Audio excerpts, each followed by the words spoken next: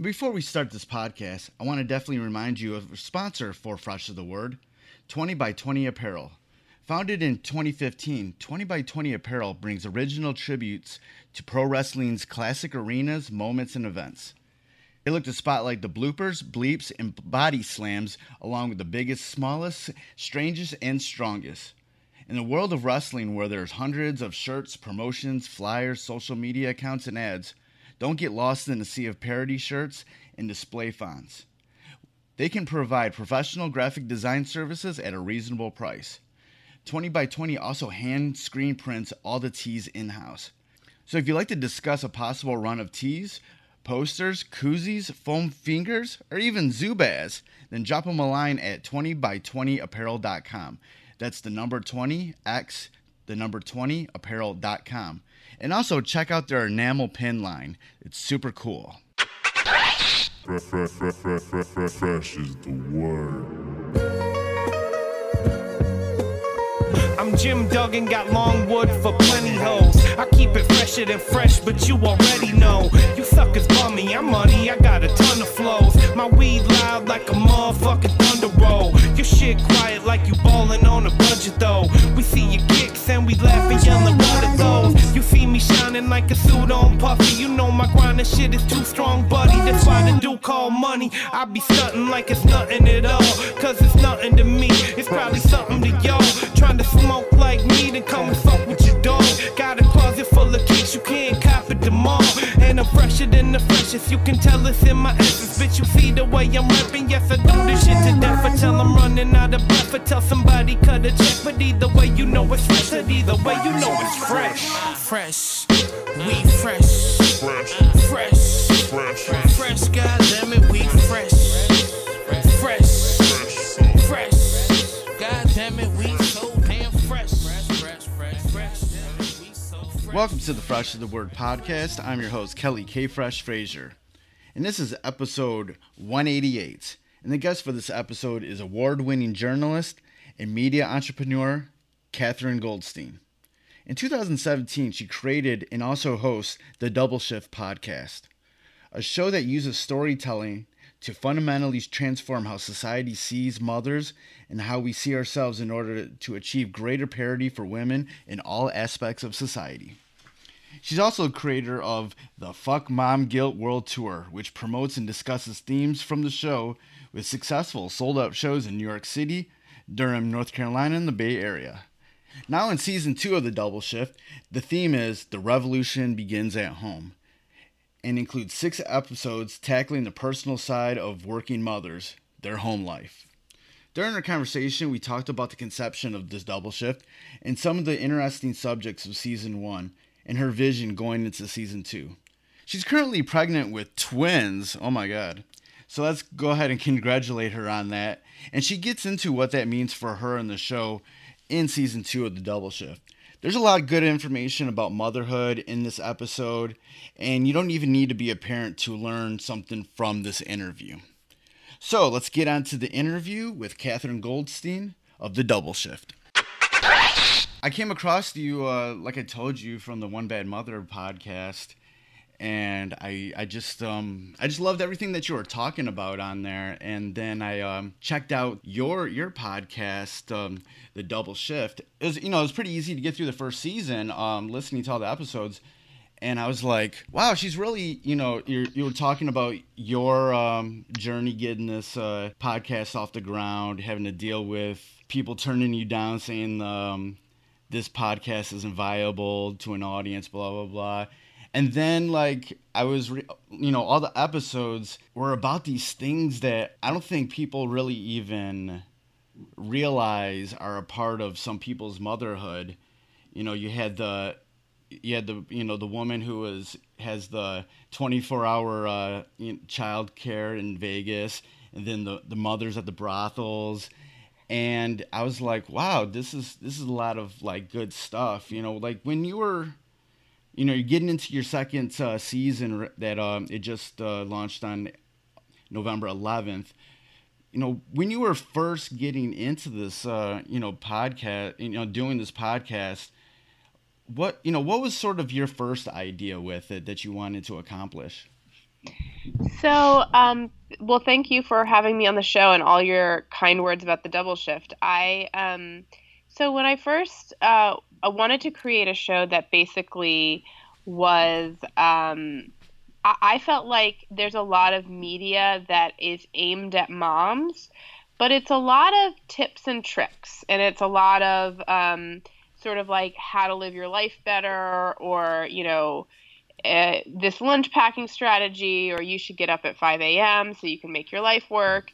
And I really wanted to try to tell really different kinds of stories and very diverse stories of motherhood Yeah. because, and sort of really tap into the identity of being a working mother and not focus on parenting or kids.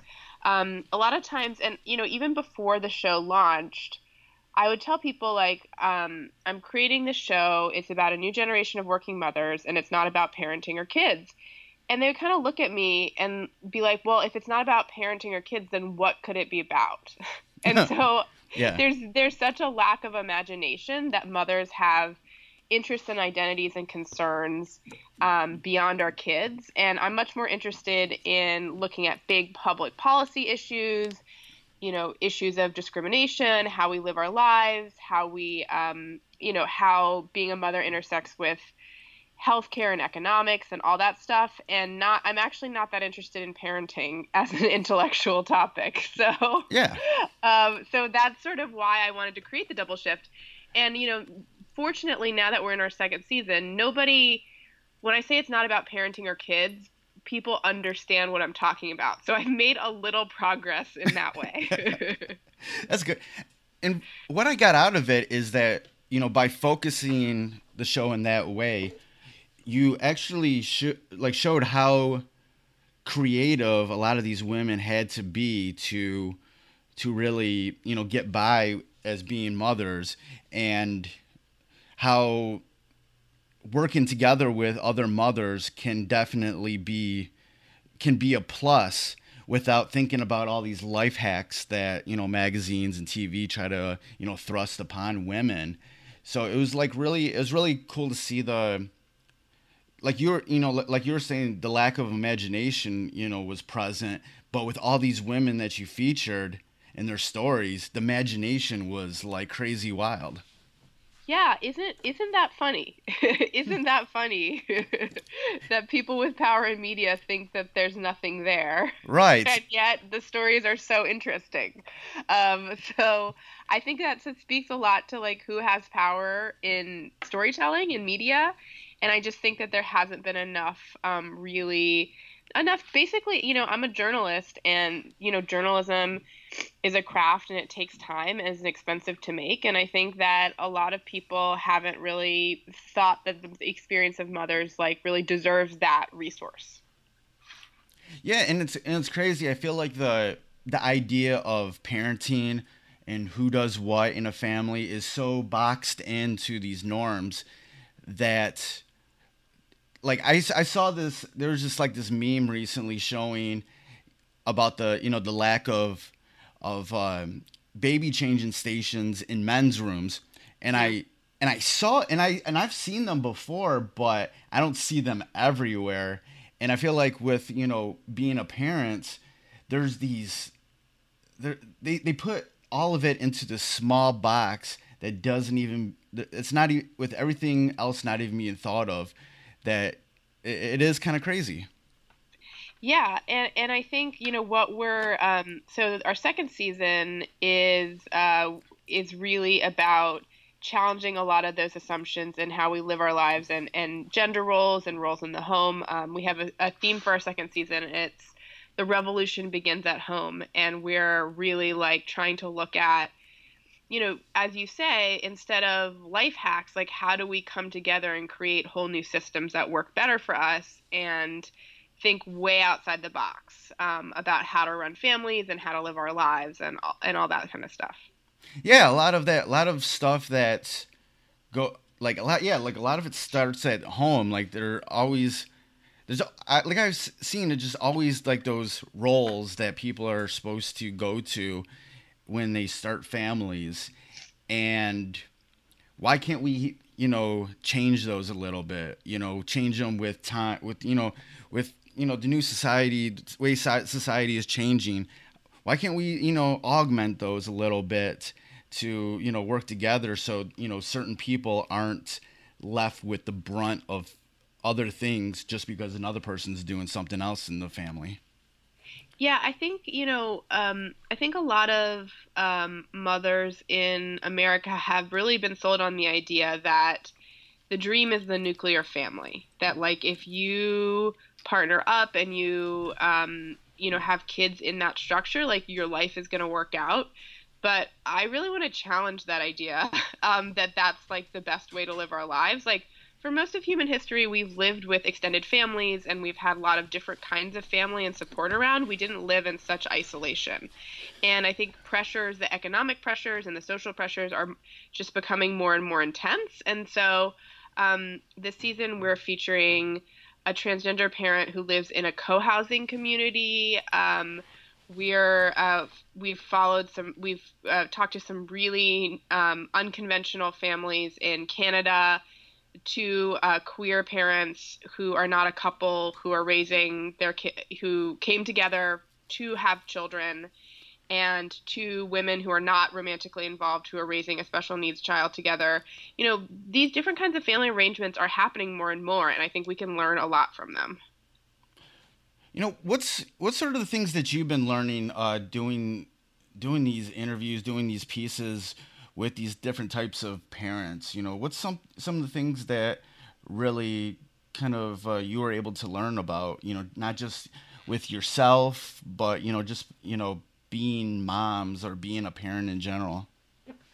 So I think the thing that has come through for me so strongly is the value of community. And, American society is very individualistic, and, it's all about what you can figure out for yourself and what you can accomplish for yourself and how well you make your life work.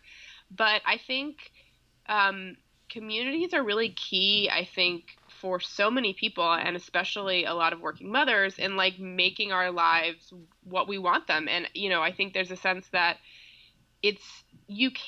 there is a lot you can do on your own, but it's hard, and it's much better and more fun to do things with support and in community. And so I've been thinking about that a lot as my own family expands. Like, I have a 4-year-old and I'm pregnant with twins. And so our sort of family life is going to change a lot. And, one of the things, like, my life scenario isn't that exciting. I mean, like, I don't think my life scenario would hack it for an episode of The Double Shift in terms of, like, the most interesting things ever. But, like, I'm married to a man, and we live in a single family house, so it's kind of boring stuff. But we do have my mother-in-law lives 5 blocks away. My parents live 20 minutes away, and, like, we're really counting on them as part of our community as our family grows. And, like, I really feel like it's important to, we tell moms, like, what they need to do to prepare for a baby is, like, pick out a bunch of strollers and baby registry things. But, like, what you really need is help. And so, right.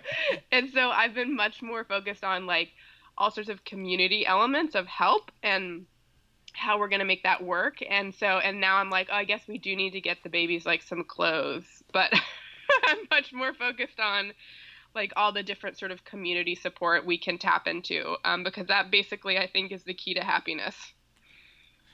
In this sort of society where even as adults, a lot of us have to, there's a lot of people that have to have, like, multiple gigs or multiple streams of income, stuff like that. And I know that can, be very hard for the moms, but from being a mom's perspective, raising a child, what's your thoughts about, the child being, in, like, multiple different sort of classes and activities and stuff like that outside of the regular schooling?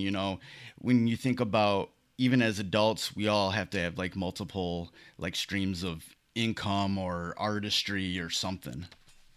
Yeah, I mean, so there's been some really interesting articles and research on this kind of, like, what is this kind of hyper intensive parenting, like the idea that you can't be a good parent unless your kid is enrolled in X number of lessons and that your weekends are full of shuttling them to soccer games and gymnastics and it's always chaos, yes. just going from one thing to another, and then your family's mad at you, your friends are mad at you, and then you're like, well, that's just being a mother. Right. And also, I think in some ways, like, when you, for two parents that work full time and then they have these huge amounts of commitments on their free time, that actually cuts down on your ability to forge meaningful community and connections with people. If you're just like, okay, we're at soccer for 45 minutes, we've got to race now to the other kid's violin lesson, like, that doesn't really create like relaxed environments for you to really get to know your down the street neighbors who you could have like a really good relationship with, who could help you out in a childcare pinch. Like we're so busy and overscheduled. And so unfortunately, like social norms are really pushing towards that kind of parenting. But so far the data shows that like that kind of parenting isn't better. It's not making like happier or more productive children who turn into more happier and more productive adults. Like it basically, the only thing it definitely does is succeed in like making mothers miserable. Maybe even the kids too. They're like, yeah, I gotta go all this shit. Right. And I think, there's the sense of like, well, if we don't start them at soccer at 5, then they won't get on the traveling team when they're 9, and then they won't get to play in high school. And then, what about their college applications? Like there's all these sorts of auxiliary pressures. And, I think a lot of that is really socially driven and not really driven. Like it's not outcome driven. Like we're not necessarily going to like be happier or make our kids have better lives by doing that. So I just like really don't like to sign my son up for anything. He's only 4, but right. But like people sign their 4-year-olds up for a lot of stuff. Oh, and, yeah. And I'm very like hesitant to really do that. And I'm very weary of the idea of spending our whole weekend like going to, as he gets older and our other children are born and get older, like going to various like events, like kids events all the time. Like that doesn't sound like a fulfilling family life. And I think like mothers aren't supposed to say that. They're not allowed to say that. They're supposed to say like whatever is great for the kid, whatever the kid wants to do, I want to do.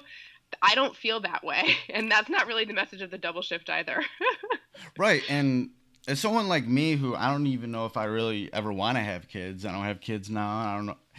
It's things like that like don't make it like a good idea to me. I'm like, I don't know if I want to do all those things, that a kid that I see my friends who have families be doing all the time. I'm like, I don't know if I want to do all those things that often, Yeah. So I think, yeah, like you said, it's something that women can't say, but I feel like a lot of women feel that way, and if they do say it, a lot of people look down upon them for saying certain things like that.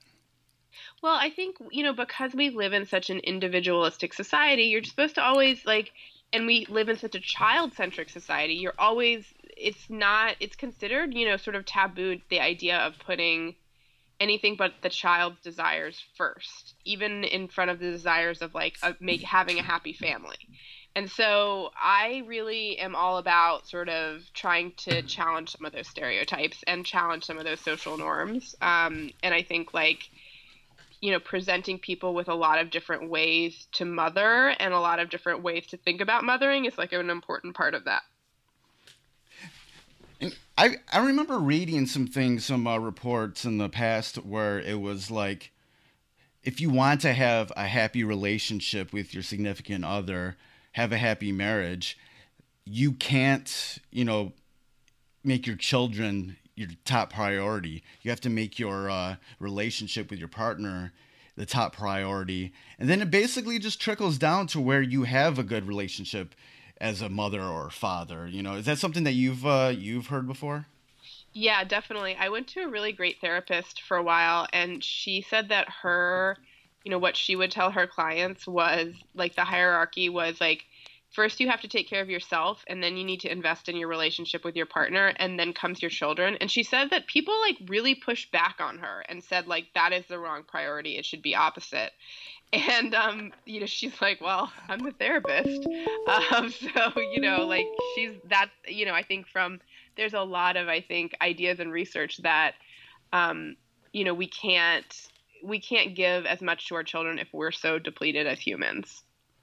Yeah, and I understand that thinking, but it's crazy how like if you say that you're gonna put your child beneath your relationship, that automatically means to some people that you're just gonna ignore your child or something. Right. Yeah. I mean, I'm definitely all for suggesting subversive ideas about motherhood. So I have no problem saying it. What are some things that you've gathered during this time investigating motherhood that in general you would just say, you know what, mothers don't really need to be doing this? That's a good question. I think, a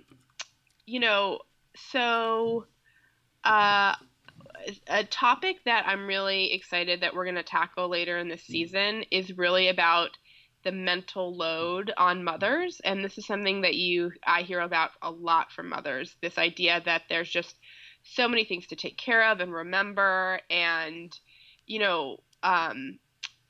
like that it sort of all comes down to the mother to sort of remember this like incredibly long list of, not just to-dos, but sort of like these sort of more emotional, intuitive things like the right kinds of gifts or writing thank you notes or, thinking about, how involved are you in the PTA and whether or not that level of involvement is appropriate or you should be doing more, and like all these things that just sort of pile up.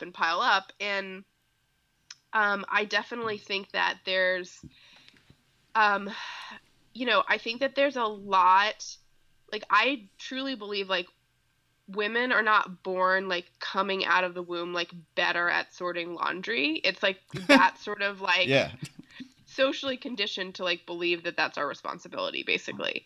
So I really think that a lot of the mental load stuff is a lot of like judgment that we feel like if we don't do this, if our kid isn't wearing the right thing for picture day, or, we don't get the right teacher appreciation gift, other people are going to judge us. So, and I think that this factors a lot into like mom guilt, this idea of mom guilt. So I'm very interested in sort of like challenging whether or not that stuff is really like, that's whether or not we need to be spending our time and energy on those kinds of thoughts, and like challenging where they come from and why we feel it's our responsibility. Like I think men, are doing more and more of parenting, like more than they've ever done in American history. But I think a lot of these kinds of emotional questions and these lists and these to-dos, like men just don't care as much because they're not judged for doing them or not doing them. So I'm very interested in like trying to like free mothers of self-judgment, and also letting them not be so influenced by society's judgment. What's your, thoughts about mothers voicing their concerns about, those mental loads or physical loads in relationships, like saying that like, hey, I'm doing all this stuff. Maybe it'd be nice if somebody cooked for me once, or did this for once. What's your thoughts about, the women, the mothers, those caregivers sort of voicing their concerns? Well, I mean, I think it's about a lot more than like, I wish someone would do this for me for once. I think it's a lot about like trying to think equitably about like a host of things that need to be done, and not sort of making it so mothers are responsible for thinking of everything and then fathers like chip in on a few tasks and like help out here and there, but really trying to create like much more equitable partnerships. And like, I think some dads are really down to do that. And I think some dads really take advantage and like coast on the fact that they haven't had to do that in the past and that their lives still work and function without them doing that. So, it's obviously a spectrum, but I mean, I think it's exciting, but I think like we're having these kind of conversations are much more sort of live and present and exciting than I think they've ever been. And I think like mothers are much more, I think it's really the first time in modern American history where we're having these serious discussions. It's just always fallen to women. And so I think this renegotiation is exciting. And I think it's a very exciting time to be a journalist, and it's an exciting time to be trying to like chart what the social change is that's happening. At this point, do you feel like men have to be a part of this conversation? Do you feel like men are having a hard time being a part of this conversation, even if they are open to wanting to, level these playing fields, have a better relationship with their community? How do what's the men's role into this sort of progression? Yeah, I definitely think men have a huge role to play in these conversations and a huge opportunity to step up in different ways. And I think that can manifest in a lot of different things. Like there's a bunch of sort of more prominent men who are advocating for more paid family leave, which I think is really important. And I think, men still have more power in our workplaces. So men advocating for more paid family leave both from our legislature, both from the government and in companies is really important, because that has mostly always fallen to women and seen as a women's issue, but of course it's not. And so I think men definitely have a role both being in allies and also like stepping up in their own relationships. I think that I do think people do have issues in relationships. There's a term that I think is really interesting and telling called maternal gatekeeping, which is basically the idea of like that mothers keep fathers away from certain tasks because they're like either don't want them to do it or feel that they're not going to do it well, or that they're incompetent in some way, or that this is their job and that they don't want anyone to sort of bother them. And I think that yeah, that's what we grew up on TV watching. That was right. That was the trope on every sitcom. Right. Oh, that silly dad. He doesn't know how to do anything except mow the lawn. He's going to mess everything up. I'm just going to do it myself. So like that's like men can be just as good at changing diapers and, ordering formula online and, learning how to swaddle and all that stuff. Like men are not like inherently unable to learn that. It's often that they're not really given the time and the chance and the space to learn that. So I just think like, it's just I think that there's also a lot of times mothers, I think, don't let fathers do that because they're worried they're going to be judged if things are done wrong, or that they feel so much pressure. So I think like it's not just like men need to step up. I think like there needs to be a large renegotiation between men and women, and that also means women have to change as well. Yeah, a lot of men be like, okay, if I mess this up, man, I'll have hell to pay from the old lady. Right, I might as well never try again because I did it wrong that one time. Yeah. Right. So women, should definitely make it, easy for if men do need help or do mess up doing that task, that they can just talk it out and they can do it right the next time. Right. And it's not just like, okay, well, you're never allowed to pack another lunch for the next 12 years. Like, that's not really the solution. And, a lot of this stems from the fact that we don't have good paid family leave, and that a lot of men don't have like adequate paternity leave, because if it sort of starts from when a baby is born, because if men just like never learn how to take care of their kids, like that actually affects their kids' whole lives. Like men who take real paternity leave actually have a closer, more involved relationship with their kid at age 6. So it's like, it has like a huge effect on the kid's whole life, because like men, like how are you supposed to learn something if you never get the chance to try it or practice? That's just part of like one of society's failures around family leave. Yeah. On the first season of Double Shift, you also documented your own journey about doing this podcast, trying to get it up off the ground. You were very emotional about it on the podcast, and kind of looking back to getting this podcast off the ground, having the first season, going into the second season, sort of what's your thoughts about that journey? Well, it's interesting. I think about where the show is now, and I'm really like, it has not been an easy road to make this show. But I think the show is much better than if I had done it sort of in partnership with a prestigious podcast network or sort of gone a corporate route to do it. Like, I think that the show is much more like punk rock and revolutionary and visionary because like I didn't have to answer to those kinds of people. And I'm very proud of what the show is. And it certainly at the time, and it would have been easier to make the show with more financial support and like more resources and not having to do absolutely everything myself, in terms of figuring out, not just making the podcast, but like publicity and marketing and the website and the social media strategy. Like, a podcast is, becoming really a multimedia operation. And, we compete against basically, I think think of our competitors as people who have, 10 times the budget that we do. So in terms of like quality and content. So, so I'm proud of where we are. And I feel like the show is better because we went a more independent route.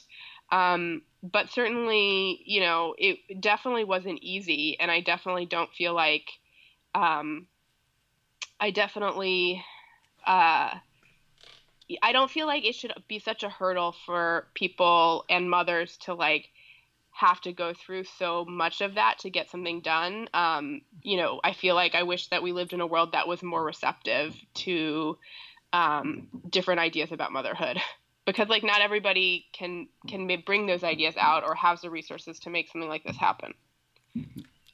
Yeah, and on the first season, you had a few episodes where you're talking about, women who work in brothels being parents. And then you had the woman with the child care in Vegas. This is a topic of parenting where like sex work and sexuality is close by to these mothers. Sort of, what was sort of the idea of, bringing these topics to light? Well, I think that, I really wanted to tell stories that people hadn't heard before about motherhood. And I think that the idea of, sex workers as mothers is just not a very well explored idea. And I think there's tons of stigma and misconception about it. And so I'm all about telling those stories. And I think, if you listen to that episode, I think you will hear a lot. I think that people heard a lot of relatability from those mothers about their concerns and their experiences and their hopes for their kids that I think are very relatable to basically anyone. So, the idea that certain people are good or bad based on their professions, or there's right or wrong things to do as a mother, like we really want to challenge those ideas. And we have an episode in the second season that I think is going to similarly challenge people. It's about a woman who does not have custody of her children. And I think that's another like super taboo idea that like you must be a bad mother if you don't have custody of your kids, and there's not really a way to be a good mother or fulfilled mother if you're, not a custodial mother. And so, we continue to want to push on those different ideas of challenging what is a good mother and how we see and how society sees mothers.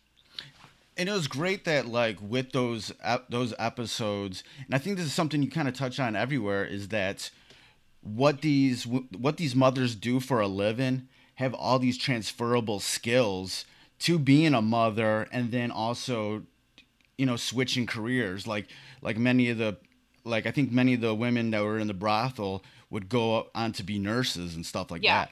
Yeah, a lot of them are interested in going into nursing, which is like so fascinating when you think about caretaking and caregiving and anticipating people's needs, and it was fascinating. A lot of them were in school at the same time to become nurses. So it's just a world, that I knew very little about, and I think a lot of people don't know much about, that I really thought was worth highlighting. I think if you're in a industry like being in a brothel where you're taking care of a lot of people's needs but also setting boundaries, those are sort of very transferable skills to becoming a mother. Right, totally. I think that the caregiving aspect is like, yeah, I think it's a lot closer than people would like to think. So, what has been the output, the response that you received from listeners when they go through and listen to all these different stories? You know, what's some of the things that you've been surprised about? So, I love hearing from listeners, and I love getting responses from listeners. And I think one of my favorite. So it is always really interesting what people really like latch onto, and what people bring up to you as really meaningful to them. And one episode that people bring up to me a lot is our third episode, called "The Candidate Who Carpools," and it was about this mom with 3 little kids who ran for office. She was a first-time candidate. She ran for office in North Carolina. She lives about an hour from me, and people found like sort of how she was living her life so relatable, and it was a great story. Like, I followed her around as she was campaigning, and I was with her on election night when she won, which was really, I think, fun and satisfying. But there's this moment in the story where we're doing our interview and her daughter got left at ballet by the babysitter accidentally, like while the interview was going on. Yeah. And like mothers across the country have brought up this moment to me as being like, that was so real. And like they felt so like seen by that moment, because also, you know, and a lot of times when we're doing interviews with people, you know, we're always trying to put on a good face, and like, you know, she certainly wasn't excited that we were capturing this moment of her. Well, I'm so glad that you kept it in. Yeah. I'm so glad that you kept it into the episode. Yeah. Like you said, people were able to relate to that, and that's a relatable thing. Right, and it's so funny because people, you know, people were like, "Oh, I'm so glad you kept," you know, people have had that reaction. I was like, "Oh my God, we were like, get the mic closer so we can get all the details. Like that is the real life we want to capture." But people felt so grateful for that moment. And that moment probably is the single most like brought up to me moment of the whole first season. And in some ways, like, you can't anticipate that or script that. That's not just like, we asked the best question. It was more that we just spent enough time with her that we got a moment like that. Do you ever get anybody who's not a parent, or men who are not even parents, like giving you any sort of feedback about the show? Yeah, well, we definitely have. I think our majority of our listeners are moms, but we definitely have a lot of women who are not moms but are interested in becoming moms, or they want to relate better to their friends that are moms and they want to understand the experience more. And we definitely have listeners who are men, and we've gotten great feedback from them as well. And like, I think it's a sign of it being a good show that people find the stories like really exciting and relatable, even if they're not the target demographic. And so, like, for example, who's interested in the show, who is not the target demographic. And I think that that's very flattering, because I think it speaks to the idea that these, you know, like, I think we should all listen to stories that are different from our own life experiences. So it speaks to the idea that the stories are compelling to a wide variety of people. Yeah, I think what I personally gravitated towards, you know, even when I first heard you, it was that, okay, recently, you know, I'm in the process, or, you know, I guess you could say that, of coming out as queer and also non-binary. And what I like about listening to podcasts like yours is that it helps me sort of learn and understand more the sort of like female energy that I have within me. And while I'm trying to balance, you know, the male and female energy that I feel when, you know, what I identify with. So I like hearing these stories because it just kind of helps me identify and kind of embrace that side of me. Yeah, and I think, I think people should always be I think our society could benefit a lot from people being open-minded to people's experiences that are different from ours, or like what we can relate to in ourselves, even if it isn't our direct life experience. Yeah. And I think like, yeah, and I think like to me, that's why I want to do a show like this, because I feel like we live in such a polarized world, in a very hostile world, and I basically feel like storytelling is the only thing that changes anybody's mind. And that is the only thing that really like can get into people's hearts is storytelling. And so that's to me is like why I wanted to do a podcast, and like why I find journalism so compelling, because I think that really it can have a powerful impact in the way that arguing with someone or trying to teach someone something doesn't always work, Outside of doing the double shift, has there been anything else that you've been working on aside from having twins? Well, the double shift takes up a lot of my time. I have planned so we did a tour. We did a bit of a like a live tour called can I swear in this podcast? Yeah, go ahead. So it's called the Fuck Mom Guilt World Tour. And so that was super fun, and we did like live events, and I really enjoyed that. And I hope to sort of get back to that. I took some time off from that with this pregnancy and decided to sort of focus more on being at home and making the show rather than traveling around a lot. But that was really fun. I hope to pick that back up. And I really want to write a book next year, or I want to at least get a book going next year. So that's definitely something on my mind. All right, that's good. That's good. Yeah, as we sort of wind things down, I always like asking this question: is like, what sort of a nugget of knowledge from your own life could anybody listening to this, doesn't matter what avenue of artistry or whatever they do, can sort of project into their own lives? Well, so I feel like the highest calling of a journalist is to challenge the status quo. And, I think there's some amazing journalists who do that today. Unfortunately, I don't know if journalism is a profession that's under fire. And so I don't know if all journalists do that all the time. But I think that, something that people who are following any path can think about are like, what are the questions we can ask that challenge the status quo? What is the kind of art that we can produce that challenges the status quo? Or what are the conversations and the way we can live our lives that challenge the status quo? And I think that is like a very powerful idea that isn't just about being contrarian, but really about holding power to account. That's great. That's great. And I also like to end my interviews with asking the same question. And that question is, who's somebody that you would recommend that I have on this podcast that would have some great stories or some lessons to talk about? It can be one person or multiple people.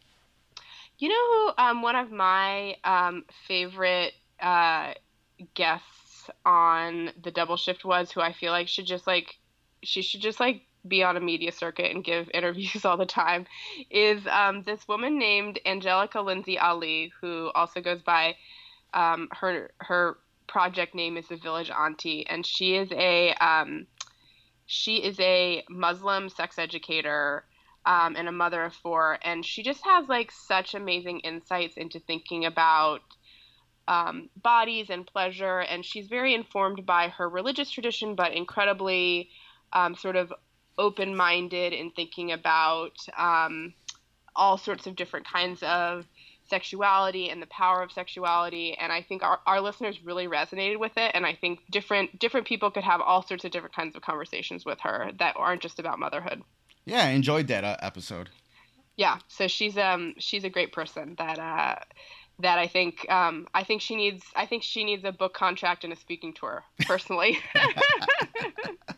Well, Catherine, it's been great talking with you. It's been enjoyed talking with you. So much great information you got to share with us. Where can people go online to get more information about you, the podcast, and anything else that you're working on? Sure, yeah. So definitely you can download the Double Shift wherever you get your podcasts. You can follow the Double Shift on Instagram is like a good happening place. It's at the Double Shift. You can follow me on Twitter at KGEEE. And also, if you believe in the mission of the show, you can become a member of the Double Shift. Our membership starts at $5 a month, and it's very helpful and important in our ability to make the show. So that's another way you can support our work. Yeah, with the membership, what do people get anything or access to anything? Yes. So what we're doing a bunch of most of our episodes, members get bonus content. So if there's an episode that you really loved, we'll have like an extended portion of the interview, or we also have some behind the scenes content that we release to members. So it's right now it's really aimed at people who love podcast listening and want like just more of the Double Shift. But we're also trying out. We're going to try out not a Google Hangout. I think we're going to do it as a Zoom, but a video conference for members only to talk about the show and sort of try to create some community around that. And I hope, other things I hope in the future. But, since we're just sort of getting started, I have wanted to give members something really great, but also stuff that I can deliver. So, right. So, as a very small show, but I think that some of the bonus content is really fun, and it's also just a great way to, support the feminist mission of the show. All right, great. Yeah, great talking with you. And, good luck with everything with the show and those two babies that are in your belly right now. Well, thank you so much for having me on. I appreciate it. So that was my interview with Catherine Goldstein of the podcast, The Double Shift. You can go to the show notes for this episode at freshasthepodcast.com, and there'll be links to where you can follow Catherine Goldstein and The Double Shift online. Go to thedoubleshift.com to check out all the episodes. By the time this airs, there should be like one more episode for season 2 going out. But like I said, it was a great talking with her, and there's been so much great information in this interview and during the 2 seasons of The Double Shift. So thank you for listening. And before we get out of here, I just want to remind you that if you go to thefreshasthepodcast.com, there's a link at the top that says support the podcast, and there's many ways that you can support the podcast. You can donate through PayPal. You can donate through Patreon at patreon.com/freshastheword. Also, there's ways that you can help the show without, if you don't want to spend any money. You can go to freshasthepodcast.com and just share any of the links to any of the episodes on your social media. Rate and review the podcast on Apple Podcasts or anywhere else that you can rate and review a podcast that, Fresh as the Word is on, and we're pretty much everywhere.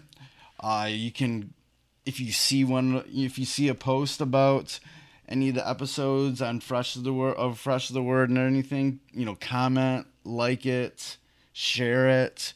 There's so many, just spread the word if you can. Got a lot of cool stuff coming up. I have so many interviews in the bag that I'm trying to push them all out by the end of the year. So there's going to be a lot of content coming up for the rest of December, and then maybe I'll take a little break in January. We'll see. But thanks again for listening to Fresh as the Word, and a reminder that I got 2 other podcasts: the music podcast Breaking Records, and then also the Detroit music history podcast Renaissance Soul. So check those out also. All right. Thank you for listening. I very much appreciate it. Goodbye and good night. Fresh is the word.